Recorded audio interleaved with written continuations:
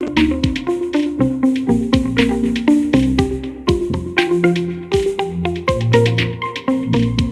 I'm Michael Kolomenkin. I will present my joint work with Dvir Ben-Or and Gil Shabbat. We are from Playtika. The work is called Deep Learning-Based Dynamic Difficulty Adjustment with Gameplay Constraints. Let's start with some motivation. Look at this result. 31-0 was the highest score gap in the international football history. And what do you think about this game? Did the players enjoy it? Did the audience enjoy it?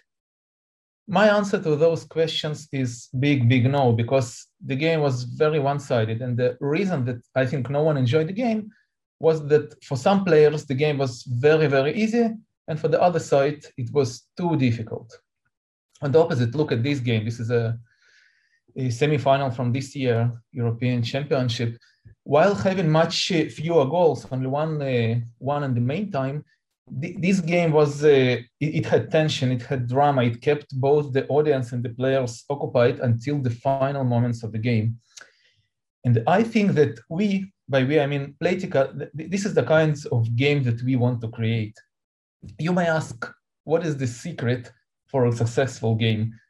There are lots of secrets. You need to have good graphics, good UI, and engage in gameplay. But there is one topic where we, by AI and data science people, can really make a difference. And this topic is difficulty setting or difficulty adjustment. Let's ask ourselves what the ideal difficulty should be. First of all, the ideal difficulty should be personalized. For example, this weight is probably nothing for a seasoned gym veteran, but it's too much for this toddler. The difficulty should be also dynamic. The image here shows the transformation that the guy underwent in 5 years, and what was very difficult for him 5 years ago is probably very easy now. The difficulty should be also fair. The world is small, and players talk to each other, and if for some reason a group of players will play on easier settings than other players, everyone will find about it, and people will get angry and they won't like the game. And finally, we want our game designers to have a precise difficulty control. It's not enough to say that the game is easy, medium, hard. We want the designers to control the nuances of the game. Let's see what people did regarding difficulty control in the past. First direction is to measure player physical responses. As EEG, the brain signals, so facial responses, eye movements.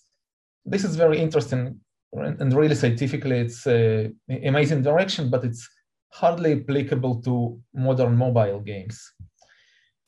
And another approach is to divide the game into a number of states and to make sure that the player spends a certain amount of time in each state.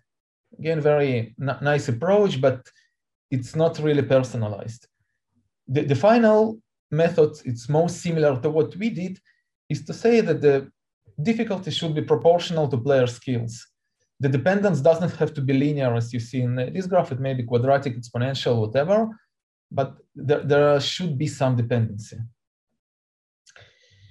And most of these methods, they don't pay special attention to fairness. If I summarize what I just said, and create a matrix where each row of the matrix is the requirement from the ideal difficulty, it's personal, dynamic, fair, and have an accurate control, and the columns of the matrix are various methods for setting the difficulty, you can see that our method, the method that I'll present in a minute, manages to achieve manages to achieve all the required conditions.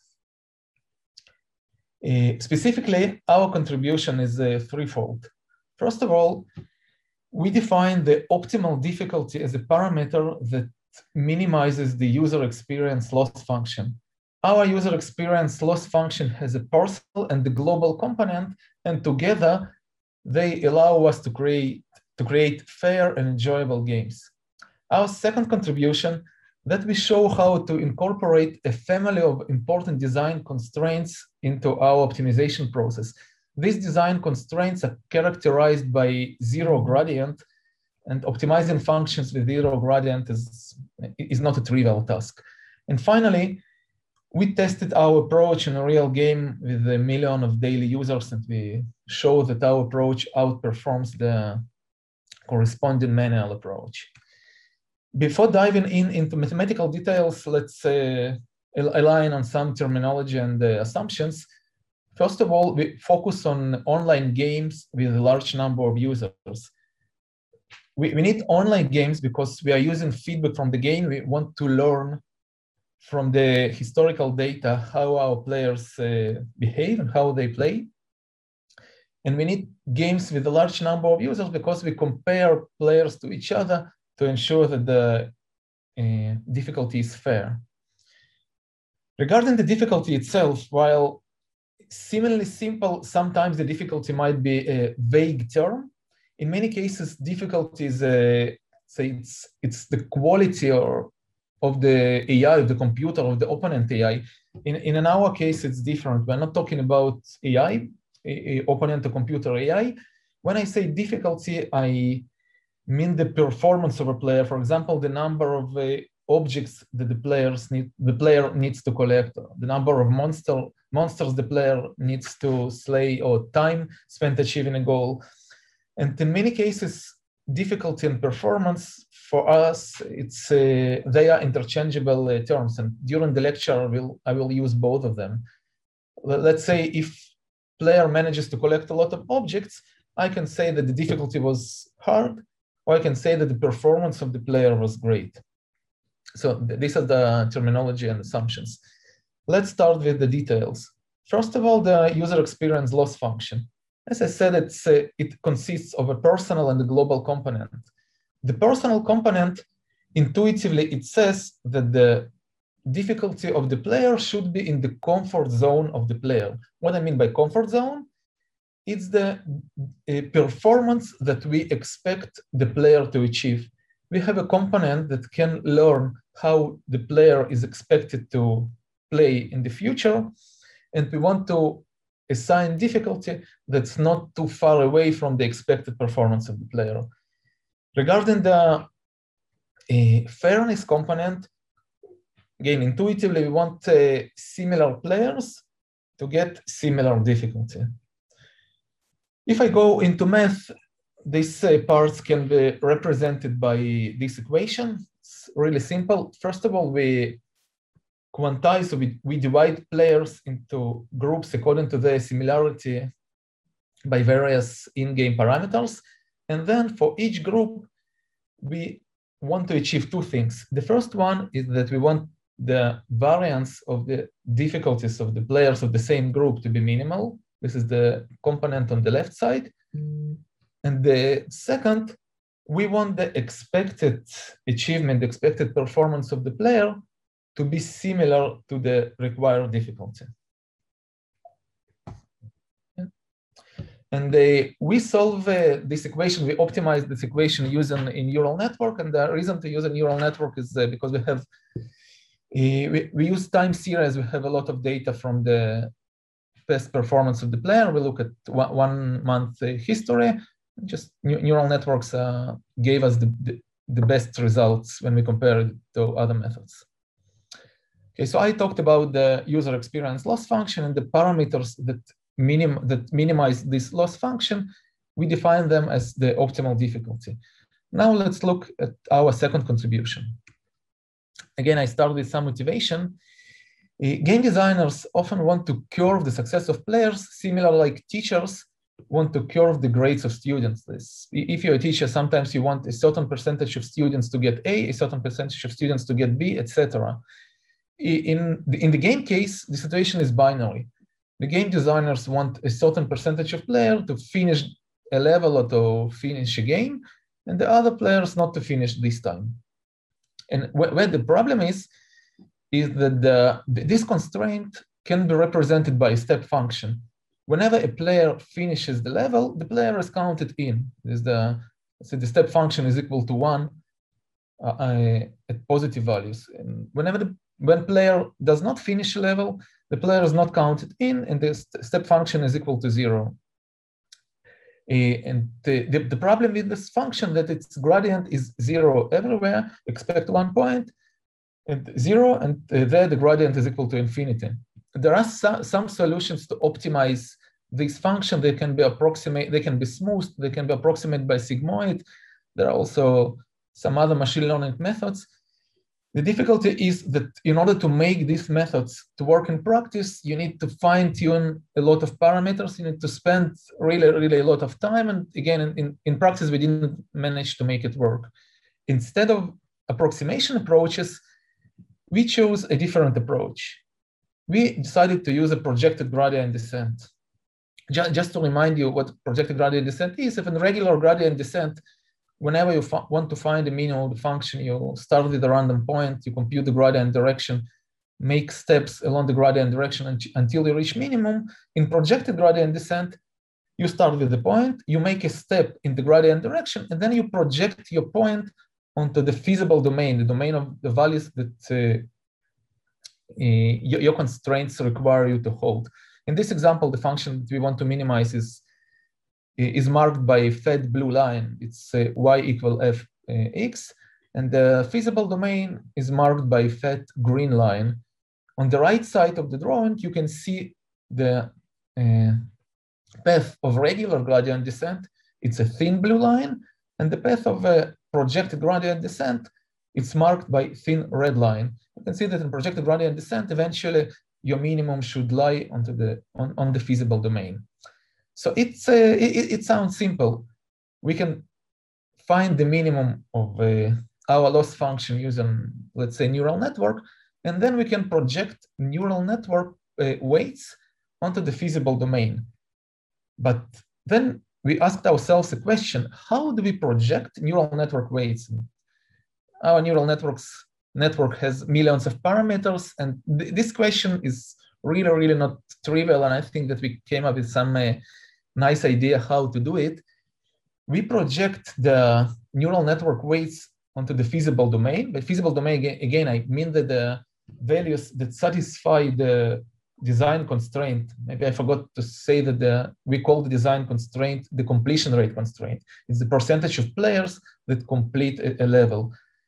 So we achieve this projection by changing the gradient of the neural network loss function, running neural network iteration again, repeating all the iterations until convergence. I will show you an example. I think it make it clearer. So in our algorithm, the first step is to minimize the UX loss function using neural network. This is the equation that you saw. Very simple equation. We can minimize it and find the optimal parameters theta. And the second step, we compute the completion rate constraint. And the completion rate constraint is defined as the percentage of players for whom the actual performance is higher than the required difficulty. If the performance is higher, the player finishes the level and the player is counted in. So this is the completion rate constraint. What is interesting is the third step.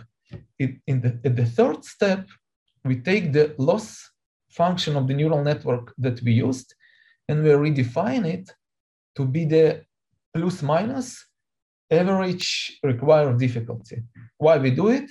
Let's say that the completion rate constraint that we got was higher than the desired completion rate constraint. It means that the difficulties on average were too low, and we want the difficulties to become higher. In this case, we set the loss function to be the minus average required difficulty. We minimize the function. It's the same as saying we want to maximize the difficulty itself. You have minimized the minus difficulty. And using the regular neural network backpropagation, we change the neural network parameters so that the constraints hold.